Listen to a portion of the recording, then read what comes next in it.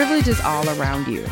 It shows up in your clothes, where you live, the places you frequent, your network capital, and even how you spend your money. It's useless until you recognize it. So it's time to stop feeling guilty and figure out how to use your privilege to make an impact. Welcome to Guilty Privilege. Welcome back to a new episode of Guilty Privilege. My name is Amber Cabral, and today I have the privilege of talking to Bahja Johnson. She is the head of equality and belonging at Gap Inc., and we are going to get into it. We talk colorism, we talk privilege, and we talk about some of the things that get in organizations' ways when they are trying to show up and make an impact in the world of DEI. Jump in. Bahja. Amber! I am so glad you're here. I'm so happy to be here. And listen, we kind of coordinated a little bit. Listen, Look we at knew that. what the vibe was. Listen, we're just connected. the vibe just happened. The vibe is always happening with us. That's it. Love it. Okay. So I'm so excited to talk to you because one of the things, as I was thinking about this podcast that I thought was really important was to highlight that DEI folks are like relevant. Like we're in a point of time right now where like just the conversations about DEI are so aggressive, and there's this whole DEI is dying thing. And so I thought it was really important on a show called Guilty Privilege that we highlight the privilege that DEI people have and why they're important. And so that's also why I was glad to have you come on. Oh no, I'm so excited. You know, you and I could talk about this all day, so I'm excited to get into it. Listen, now you did not start your career in DEI. I did not. Yeah. So you started out in merchandising, and I feel like you did a lot of things in merchandising that were still very much connected to diversity, equity, and inclusion. Can you tell me about the role that equity plays in merchandising? Oh, of course. Mm-hmm. You know, for those who don't know what merchandising is, merchandising or buying, in the simplest terms, our job is to be able to make sure that our stores have the best product at the right time for our customer. Right. Best product, right time for the customer. Yeah. At the root of that is a customer. It's a person. And so the idea of equity is really rooted in people. So of course, my day job, before I think I even realized that my day job was rooted in equity, it was part of really being a winning merchant. And I always say the best merchants should be able to merchandise anything. And you and I grew up around the same time. And you know that when we were younger, when we walked into stores, we didn't see Band-Aids in our skin tone. We didn't see Barbie dolls with our skin tones. I didn't see girls who looked like me on runways, in stores, in models. I didn't see any of that. Right.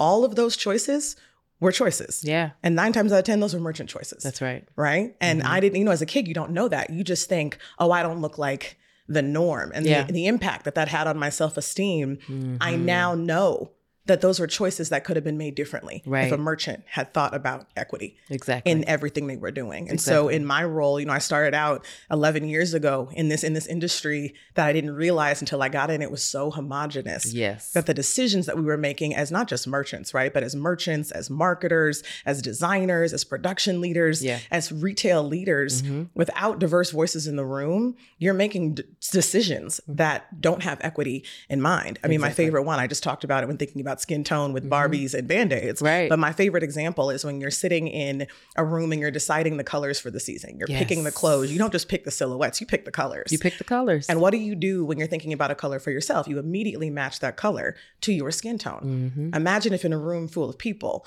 you only have one skin tone represented. You're going to make decisions that impact anybody who wants to walk into your store. Exactly. Not thinking about equity. And so a lot of the work that I did, really, I had to come to terms with the fact that we held the power. We had a responsibility as an industry to be able to think about all people. Yeah. And now when I think about my purpose in life, it is truly to make sure that everybody, no matter who they are or what they look like, feels good in their clothes, because that downstream impact is powerful. It was powerful for me. Yes. It's powerful for anybody who wants to walk into a store and feel seen. Yep. And so the work that I've been able to do at the Gap is really rooted in just that. So I was still a merchant when I started the Color Proud Council, but I just said, now talk to us about Color Proud, because that was my next direction. Like, tell us about some of the work you did as a merchant, because Color Proud made an impact. Like it was not just a Gap thing. It was a conversation in the industry. So can you tell us what that was? Oh, absolutely. So first of all, I'd like to give all shout out to my Lord and Savior, Rihanna, because without Rihanna, but I'm part of the Beehive, but without Rihanna now, Rihanna changed an industry for the better. Yeah. Right. When she came out with Fenty Beauty, when she came out with Savage by Fenty, she flipped the industry on its head, where industry titans were all of a sudden saying, oh, wait a minute. Yeah. A full range of skin tones, a full range of sizes. That's the norm. Which is mind blowing that was like in my lifetime. Like, people have been coming in different colors forever. Again, right? I'm like the Band-Aids. Yes. I think about the Band-Aids. It's forever. Exactly. But in, what was that, 2014, 2015, 2016? I mean, it hasn't been that long since she launched her products, but she turned the industry on its head because people felt seen. That's the core of what she did. That was really the core of Color Proud. Diversity, equity, inclusion, belonging, however many words you want to add to that, right? However many letters you want to add to that acronym, right? Yeah, we like to add. We like to add now. Yes. A lot of that work, people assume, is rooted in just people, just the HR, just hiring and mobility. And that's the core of it. But if you're really going to be a diversity, equity, and inclusion leader, you need to get into the heart of the business. You need to be a student of the business. That's right. And you need to be able to understand what you are trying to make more equitable as you go. What's the end result? Yeah. And for mine, it's always been clothes. Yes. And so thinking about the Color Proud Council, I said, okay, we got to not just bring diversity into the HR function. We need to bring diversity to the bottom line of our business. Right. So that means these garments. The product. The product. Exactly. So as a merchant, that's what I did. I said, all right, we're going to have a twofold focus with the Color Proud Council. We are, one, going to think about product education and pipeline. So how are we training our teams to make product end to end? Yep. And then what is that pipeline? So I always say there's a process in doing this. It's from first sketch all the way to in-store and online until it gets into the customer's hands. How are we looking at every single stage of the pipeline and ensuring that we are designing with inclusion in mind? Exactly. Period. Exactly. But then that second part, right, is making sure that there's a talent play here. Who is in the room when they are thinking about making these clothes, bringing these clothes to life? And are they empowered to be able to bring their voice to the table? And that's twofold, right? People think it's just, I got to be in the room. Yes, it's not just that part. It's not just that. I've been in the room for years. Yes. But only recently did I feel empowered to speak the way I'm speaking to you now.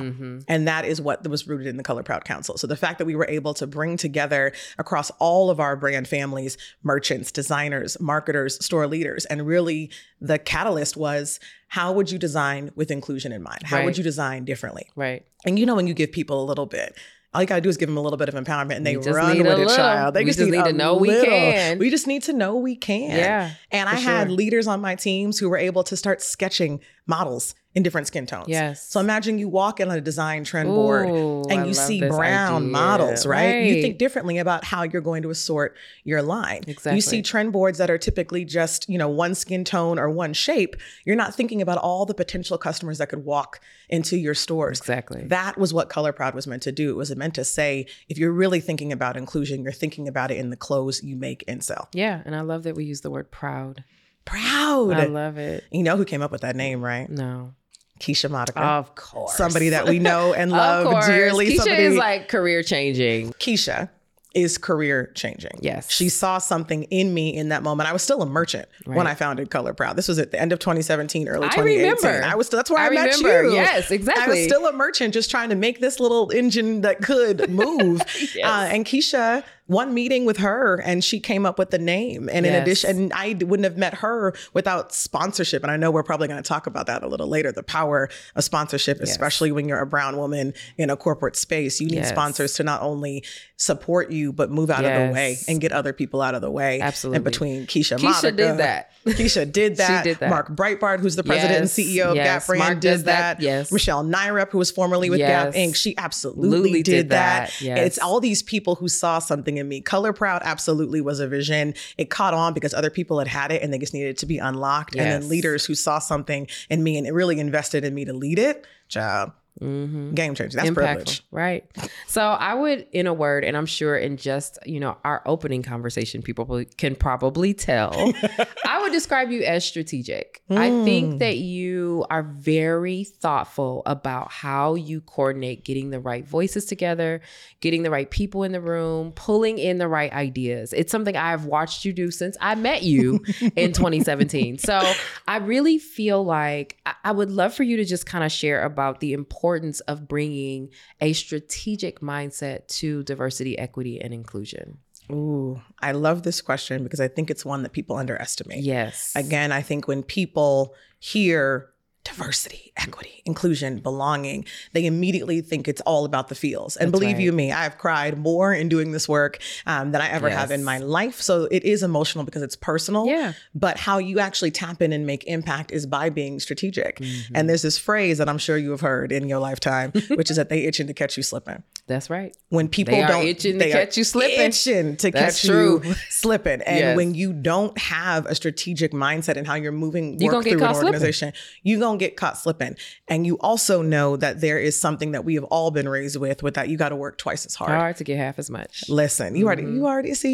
This is we knew we were going to do real talk today. We got the culture. We got the culture, right? This is real talk. This is what it is. This is real talk. This is real talk. Yes. But we know these things, right? So when you're moving something new through an organization and people don't recognize it, one of the biggest lessons I learned early on is that you have to make them feel like you know their business as well, if not better, than they do. Because you can't break a system if you don't know the system to begin with, right? You got to know the system. Again, I always say you have to be a student of the business, especially in this work, because your job is to make people see themselves in your work. That's right. And so a lot of my strategy first sits with, I go into a room and I listen. That's right. I listen. I try to understand. There's a lot of power in that. That's also a Keisha tip. Like Keisha would say that, like, okay, I'm here. I'm just listening, right? I do think that there's a lot of strategy in listening. And there's also a lot of strategy in being thoughtful about how you position information. So to your point, I need to see myself. But not only do I need to see myself, I need to be bought in because likely I need your budget if I am leading part of, the equality and belonging team. I need you to be bought in enough to say, this is worth my spend. Yes. And so that takes strategy because we all know budget dollars in any organization, they're hard to come by. It's like Houdini, here today, gone tomorrow. Exactly, right? Somebody else come up with a great idea. They're like, well, we're going to take a little of your budget and send it over to that, right? And so I do think that like just watching you over the years be thoughtful about strategy, be tactical and skillful about how to put people together, how to put ideas in front of them has really, really made an impact in your career. So I wanted you to tell us why it was important. And I do think it's underestimated, to your point, that we think it is often just having a working knowledge of what, these words mean. Right. Yes. And in reality, it's making sure that you can translate that to people so that they can have the buy-in. So I love that you shared that. So let me ask you this question. And this is like probably my favorite question that I have for you. Okay.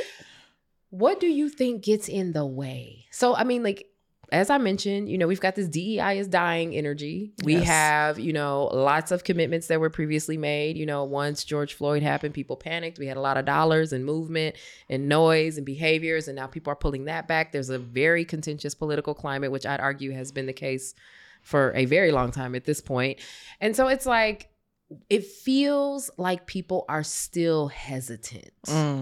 What do you think gets in the way of people taking meaningful action? Fear.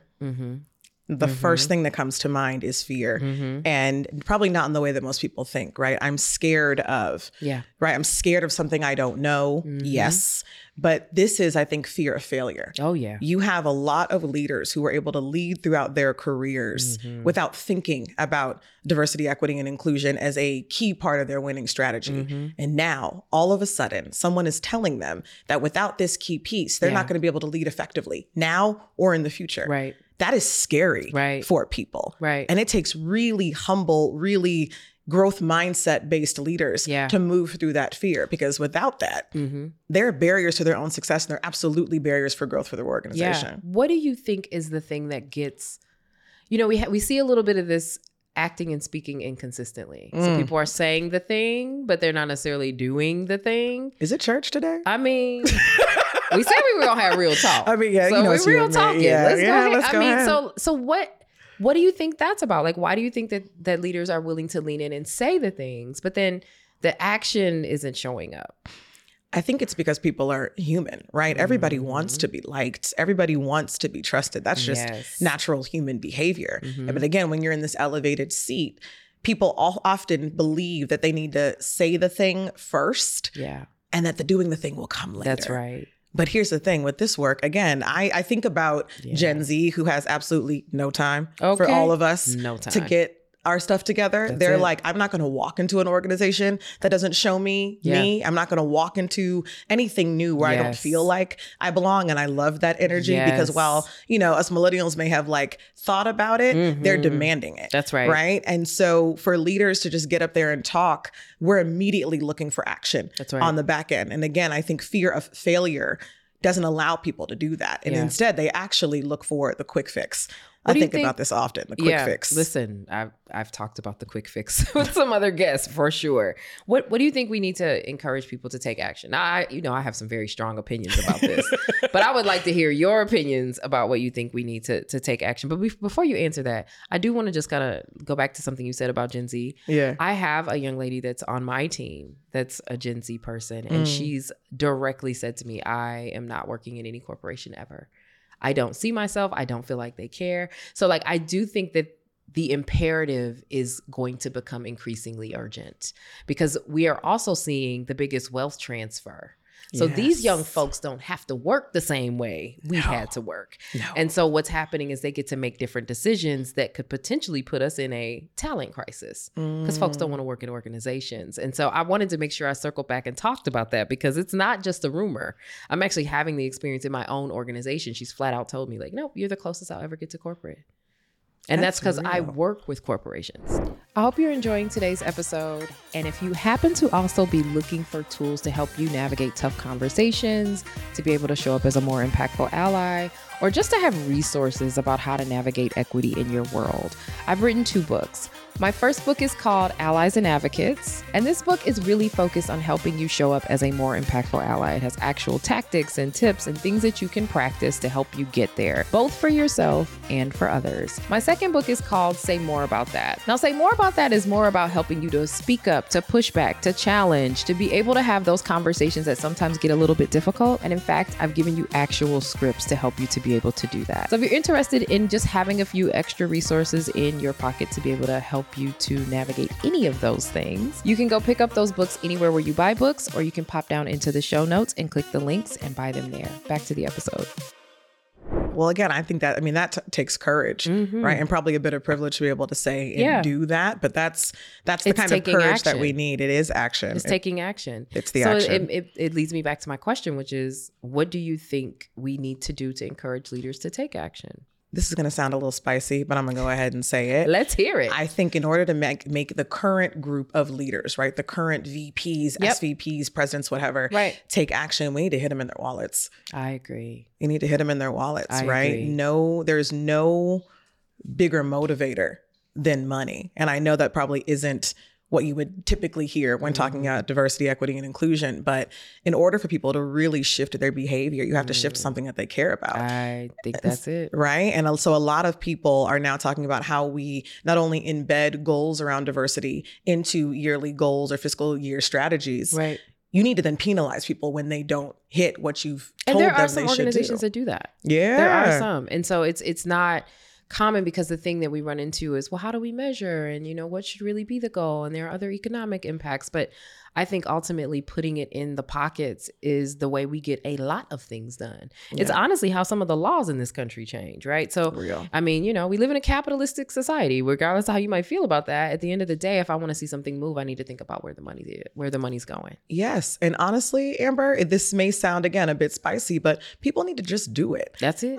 Again, I've been working in the industry for over 10 years. That's it. I have watched people make game-changing $1 million decisions based on something they see come down the runway. Somebody determined back in 2016 that ruffles were the thing. Oh, yeah. There was no data outside of what people saw on the runway. They just saw a whole lot of ruffles. That's it. And the industry said, we are going to go ruffle mania. Some of our brands decided that ruffles were the thing. Yep. Some people just make decisions. That's right. Somebody just made a decision that was going to be the thing. Yep. We have more data than Rufflegate. Way more data than Rufflegate. Yes, way more data than Cerulean Blue. Yes, come on, Miranda Priestley. Right. Like, we have more data than that. Yes. But people don't just take action. So outside of just hitting them in their wallets, if you want to say you're a leader in this day and age and go forward, you need to just take action from the seat that you have. Absolutely. There is a burden of leadership that people don't talk about enough. And the burden is rooted in being in a seat and having the courage to make decisions that drive impact. Absolutely. So you got to be courageous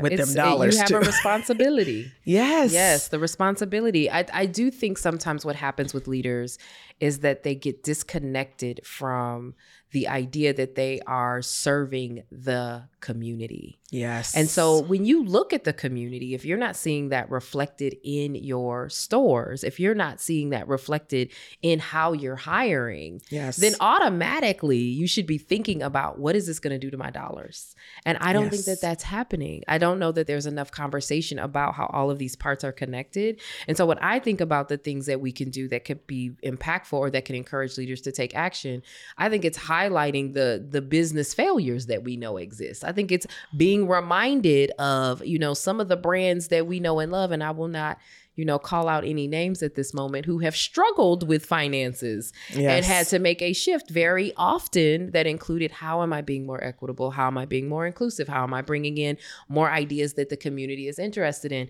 And then you suddenly start to see a shift, right? And so I think it's that. And I don't think that there's enough discussion about the case studies. I think there's too much discussion on an insular perspective. Like, we're looking at ourselves. And I also, I have this opinion about, the organization that you work for, and we've been very honest, so I can say this. Yes. But, I think a lot of times organizations build and abandon great ideas. Oh, the build and abandon. Listen. I've been stealing that since we've talked about it. The build and abandon. It is true. You have this fantastic thing. It rolls out.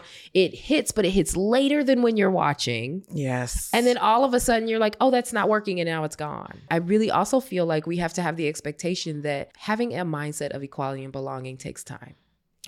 So are we going to invest the time? If it doesn't show up this quarter, am I willing to give it the run for the next, 18 months, right? And see what happens, because folks got to get the word out. People got to get their dollars together. We're talking about buying products. Like, things take time. And people have to trust you.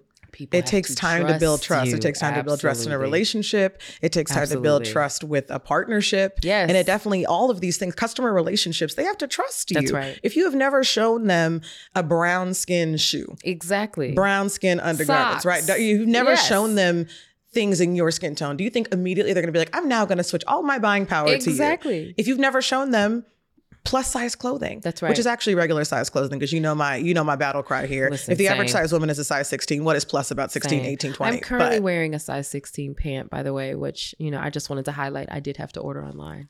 And that alone, right? Like, once you find that brand that you trust, you're going to shop there often, but you can't immediately expect in one quarter for that trust to come. We don't do that with anything. And even in business, we don't do that with our normal business model. Exactly. We would never say, you know what, we just launched a white tee. It didn't perform in the first quarter, so we're never going to sell white tees again. No, you know what you do when you launch a product? Doesn't give you expectations up front. You take the time, you study that product, you ask customer questions, you dive into the field, and you say, where am I? What am I doing with this product that's not working? Talk to me about the feedback. You take the time. You do not abandon a white tee. Okay?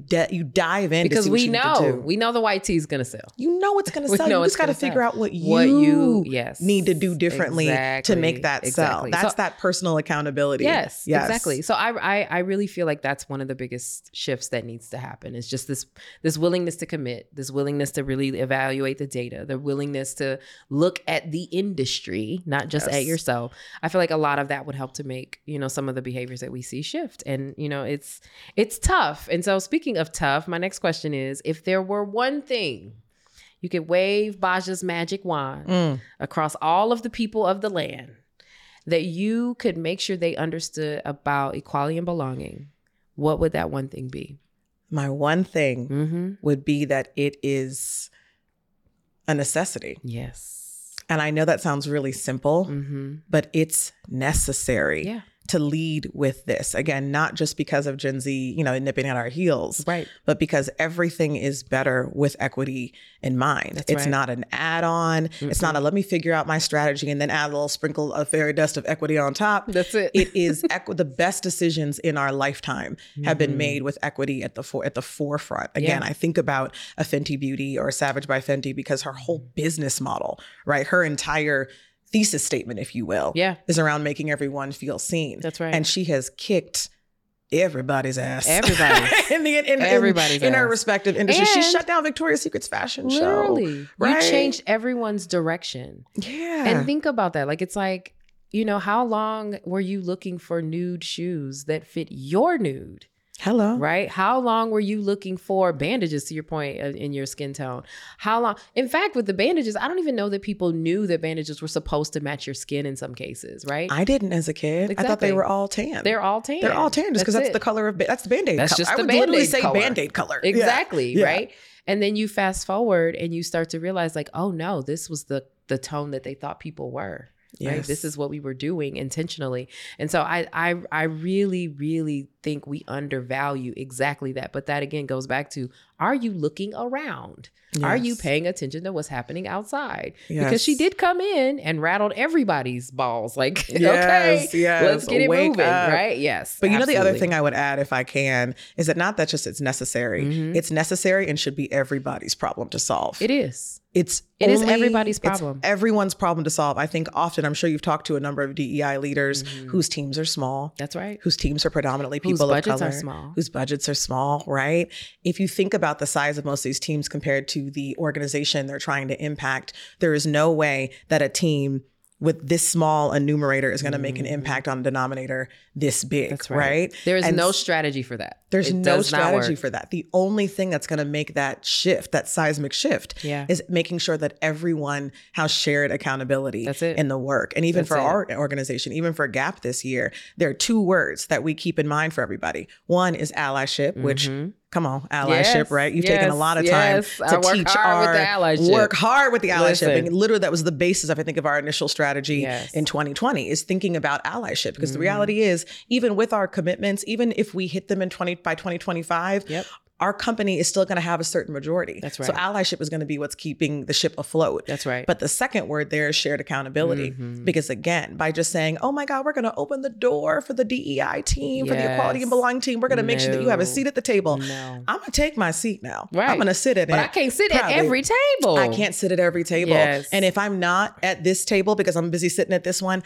I need you to be able to uphold the seat for me. That's right. I need you to be able to use your privilege and your power and your impact and your title to uphold everything that we've taught you. That's right. So that people can see not only us as a beacon for driving inclusion, but they need to see you. Exactly. They need to see you as leaders in your seat, upholding the words around belonging. That's that shared accountability. So those are the 2 things that I would say. 1, that is necessary. And 2, that it is everybody's problem. It's everybody's problem. Hey there. I hope you're enjoying the episode. And in fact, if you are, you can bring me to your organization or event to help you bring conversations like this to life in your workspaces. This is something I do for a living. I do coaching, I do training, I do executive consulting, whatever it is that you might need as it relates to trying to figure out how to activate allyship or equity in your space. It's probably something I can support. So if you're interested in how we can work together, you can reach out to me at cabralco.com or pop down into the show notes and click the link, book a discovery call, and we will chat with you soon. Back to the show.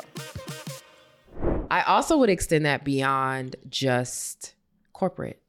Yes. I think that the experience of equity, the experience of belonging, the experience of having access to the size you need, the color you need, all of that extends beyond the workplace. It's not just a job thing. It is literally thinking about when you are going to shop for yourself, when you're going to shop for a friend or a family member, when you are thinking about what is going to make these young people feel good, the cute little babies that we love to, keep creating. Thank goodness for all of them in my life, right? And so it's like, it's so odd sometimes to me how little consideration we give to the depth and breadth of our uniqueness. Yeah. But we want to sell people stuff. And I'm like, why wouldn't you want to think about me? Why wouldn't you want to put the effort in to consider, right? I really think that it has to be not just, it's not everyone's responsibility in this organization. That it is everyone's responsibility in this organization. It also is everyone's responsibility, like across the board. And there is a space where you're sitting in your life somewhere that you have the opportunity to shape an experience that someone is having as a result of some aspect of their identity. Yes. And so the more we see that, the less that this is seen as like, oh, do you have a DEI department? How big is it? How many people? Oh, how many people are they supporting? Oh, how'd y'all do that? I'd love to benchmark that because we only have. And I think those conversations are too common because it's like, well, that's not the way we address it. That's not the solve. No. And so, yeah, I love your answers. I think I would probably have said the same thing if someone had asked me. Like, those are the great obstacles, if we're being honest, And I wish people talked about them more. Yeah. I think even when I read reports, right? You read every year, a company comes out with a report. Somebody does it. And it just looks like the biggest pat on the back. It does. But what I want to know is who put their blood, sweat, tears, effort into that report. I want to know the mistakes. I want to know where you struggled. I want to know what you did about those struggles, because I think right now we are, to your point, really focused on highlighting and patting on the back. So we'll strategically word things. But when you get to the numbers, they're the same. You know, there's a lot of that happens across lots of organizations that I support, you know, some that I support. So it's, you know, it's a lot of wanting to be seen doing the work. Yes. And not doing it for real, not being accountable, like you just said. Yes. I almost wish we could do like report behind the scenes videos, again, to see who's all part of that process. Because typically you go to the people when you're building a report. We've done reports for years now, right? But you go to the people in the organization who can help not just speak to the work that they saw you do, but the work that they've done alongside you. Yes. And so I wish we could see that, because that's the real. Absolutely. And that's what people stay at organizations for. And like, look at your challenges. You got to look at the stuff you struggled with, because that'll tell you where you can make oftentimes some of your easiest opportunities rest in the things that you didn't do great. Yes. And so it's worth taking a look at that stuff. But, you know, we like to get to the best next thing, you know. Again, people are have a fear, Again, people are afraid of failing. They have a fear of failure, so they don't even try. That's it. I'm guilty. I have had a fear of failure. Oh, me too. Me too. I like to be cute and perfect. That's right. I like to be cute and perfect. I could not have said that better. That's it. Exactly. Yes, right? I mean, like, we're human. I'm not saying it's bad to operate like that. I just don't think you and I, in our spaces and places, have the privilege to be cute and perfect doing this work. We don't. I gotta and the be work gritty isn't and cute nasty. or perfect. No, I got to be gritty and nasty. People have seen me cry when they didn't think I had tear ducts, right? Like, it wasn't cute. It's not. But that was more impactful than me sitting here smiling and making it look good for you or easy for you to do this in my skin. No, you need to see me get a little nasty before you actually saw the work and what it took. Exactly. So I'm glad you mentioned your skin, because we're going to talk a little bit about that. Ooh, I love chocolate. That's right. So listen, I saw you post recently that you were recognized as being one of 2023's most influential leaders by WWD. Yes, ma'am. And I think that is phenomenal. Thank you. And I want to give you your flowers. Thank you. And I want to be very specific, because you are a dark-skinned Black woman. Honey. Okay. Award-winning. You have been a merchant. You have made influential changes in a large, well-recognized organization. Thank you. All right. You are respected and loved by many, including me. All right. Listen, I want you to hear from my mouth to your ears that you are phenomenal. You are outstanding, and you've done some amazing things in your career. And we have a lot more time from you. You're going to make me cry. Listen, they filming this. Okay, good. It's okay. We had a crier already. You'll be the second. It's okay. So I want to make sure that you understand the value, but I also want to hear from you. Why do you think it's important that you, with all the characteristics I listed and more, why is it important that we see you in that place? Why do we need to see you as an inspirational leader?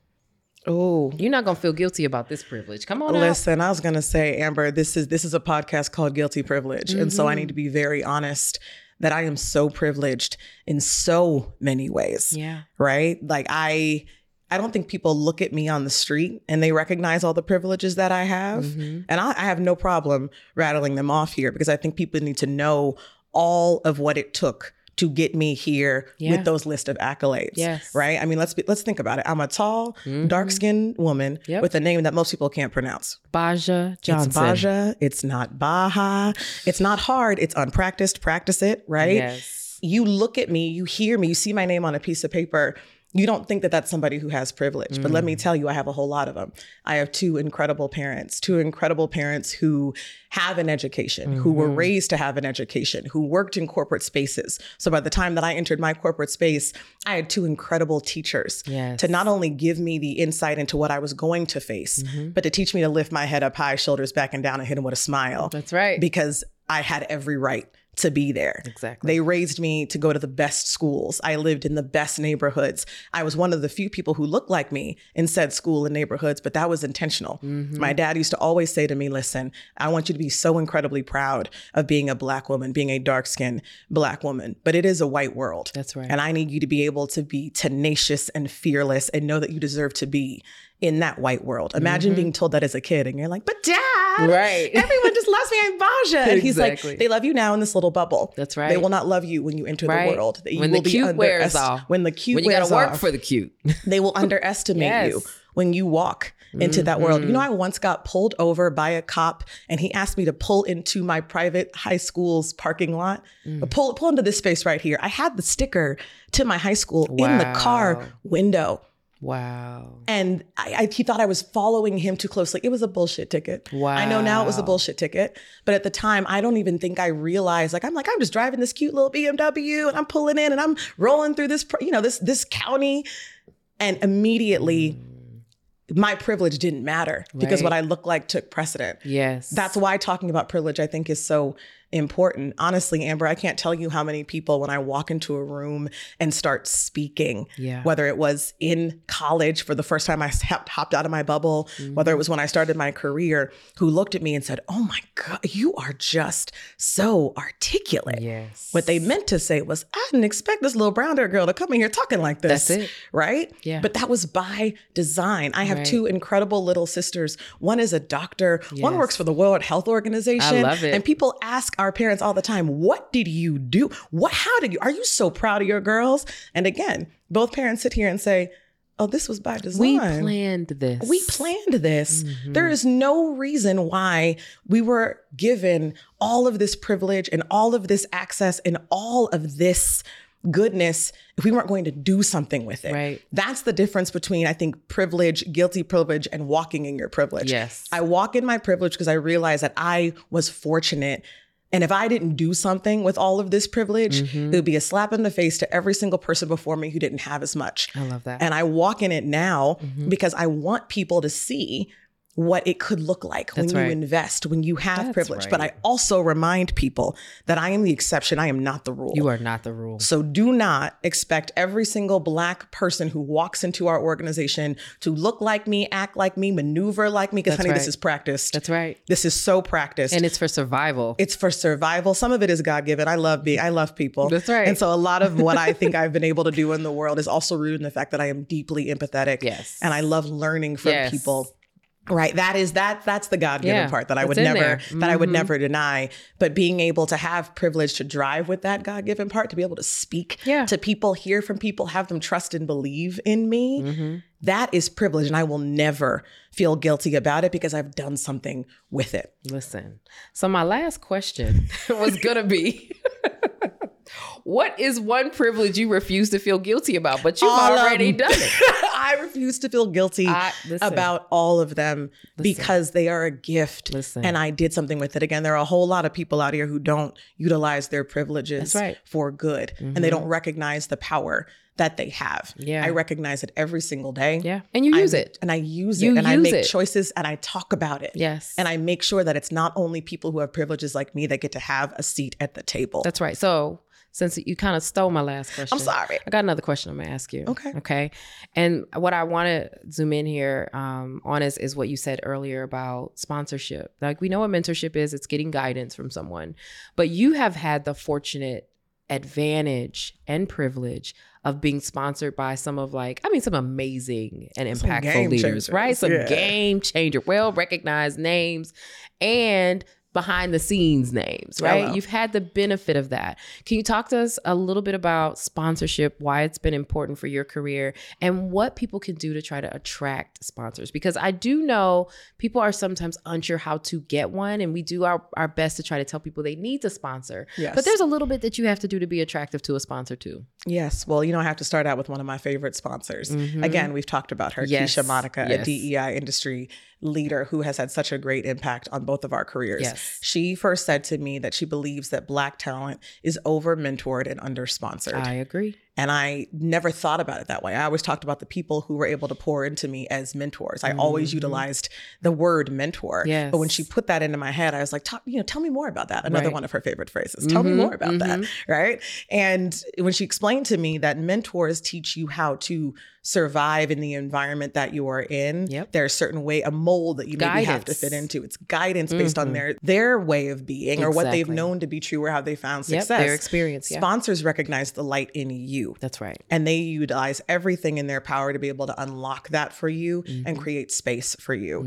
And so whether it's Keisha Monaco, who was a sponsor, again, Mark Breitbart, who's been a sponsor, Michelle Nyrup, even some names that you all know in the industry. I think about Brandis Daniel of Harlem's Fashion Row, who saw a light in me when I just was looking up at her like, you know, a young spring chicken. Like, how did she do this? 16 now, years ago.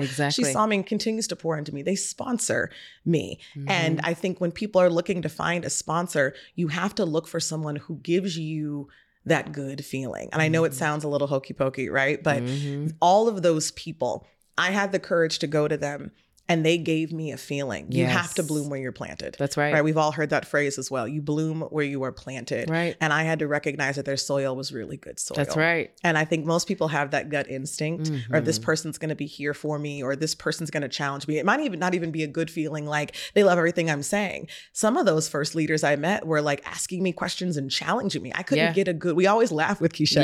I didn't know if she liked me or not when I first met her. Keisha has the poker face of the ages. All poker face. You're like, okay, am I going in the right direction or not? Yes, but there was something about her where I was like, she's listening to me and she's asking questions because she's bought in. That's right. Right? Those are the people that are going to invest in you and push you. And when she speaks, you listen. Yes. Because she doesn't say too much. She doesn't talk too loudly either, right? She doesn't. Right? And so for people looking again for those sponsors, don't just say, is somebody going to come in here and tell me that I'm great? That's right. You need to look for people who are going to believe in you. And some people show that differently, but you'll know. And then once you have the sponsorship, you need to be able to feel comfortable asking for what you need in it. Yes. All of those leaders I have gone to with very direct, very clear requests, right? Whether it was for feedback, whether it was to help, again, sponsor by pushing some stuff out the way. Can you get this out the way for me? Get this out the way, utilizing your power, right? That's again where the God-given nature comes in, communication, being able to ask for what I needed, right? And being able to do so clearly in a way that people could hear and see and feel a part of. You need to be able to do that because sponsors are only going to sponsor you when they know what you need. Yeah, by the way, that's also strategy. I just want you to know that. Oh, well, thank you. Thank you, Queen. You know, we just lean into all the things. Lean into all the things. You deserve to do that. Thank you. I want to thank you for coming on to the show today. This has been so great. I mean, we could talk for like another 45 minutes, really but I also have to, you know, be respectful of the people's time. Well, Amber, now you know that this is your podcast. It is. And you're supposed to be asking all the questions and saying all the things. Yes. But I want to make sure I give you your flowers. I'm going to do it. I'm going to do it because you have had the courage and the strength and the fortitude to build something that before people knew they needed it. And I didn't cry talking about myself, and I'm going to cry talking about you. You had the courage to see in people before they realized they needed to be seen. And you were using your platform every step of the way to make sure that people are seen now and in the future, even when it's really hard. So even you asking me to be on this podcast is a reminder that we all have something. Every guest on the show has something worth talking about and worth bringing to the forefront. And that's your gift. So, gosh. Queen. Ooh. Okay? You're the queen. And I knew I was going to cry at some point today, but I think it's well-deserved to cry. You gotta record it. It's worth a cry talking about you. So thank you. I appreciate for the that time so and the much. space and the platform to talk my shit. Listen, anytime. Come on back anytime. I will. Thank you. Thank you. Thank you.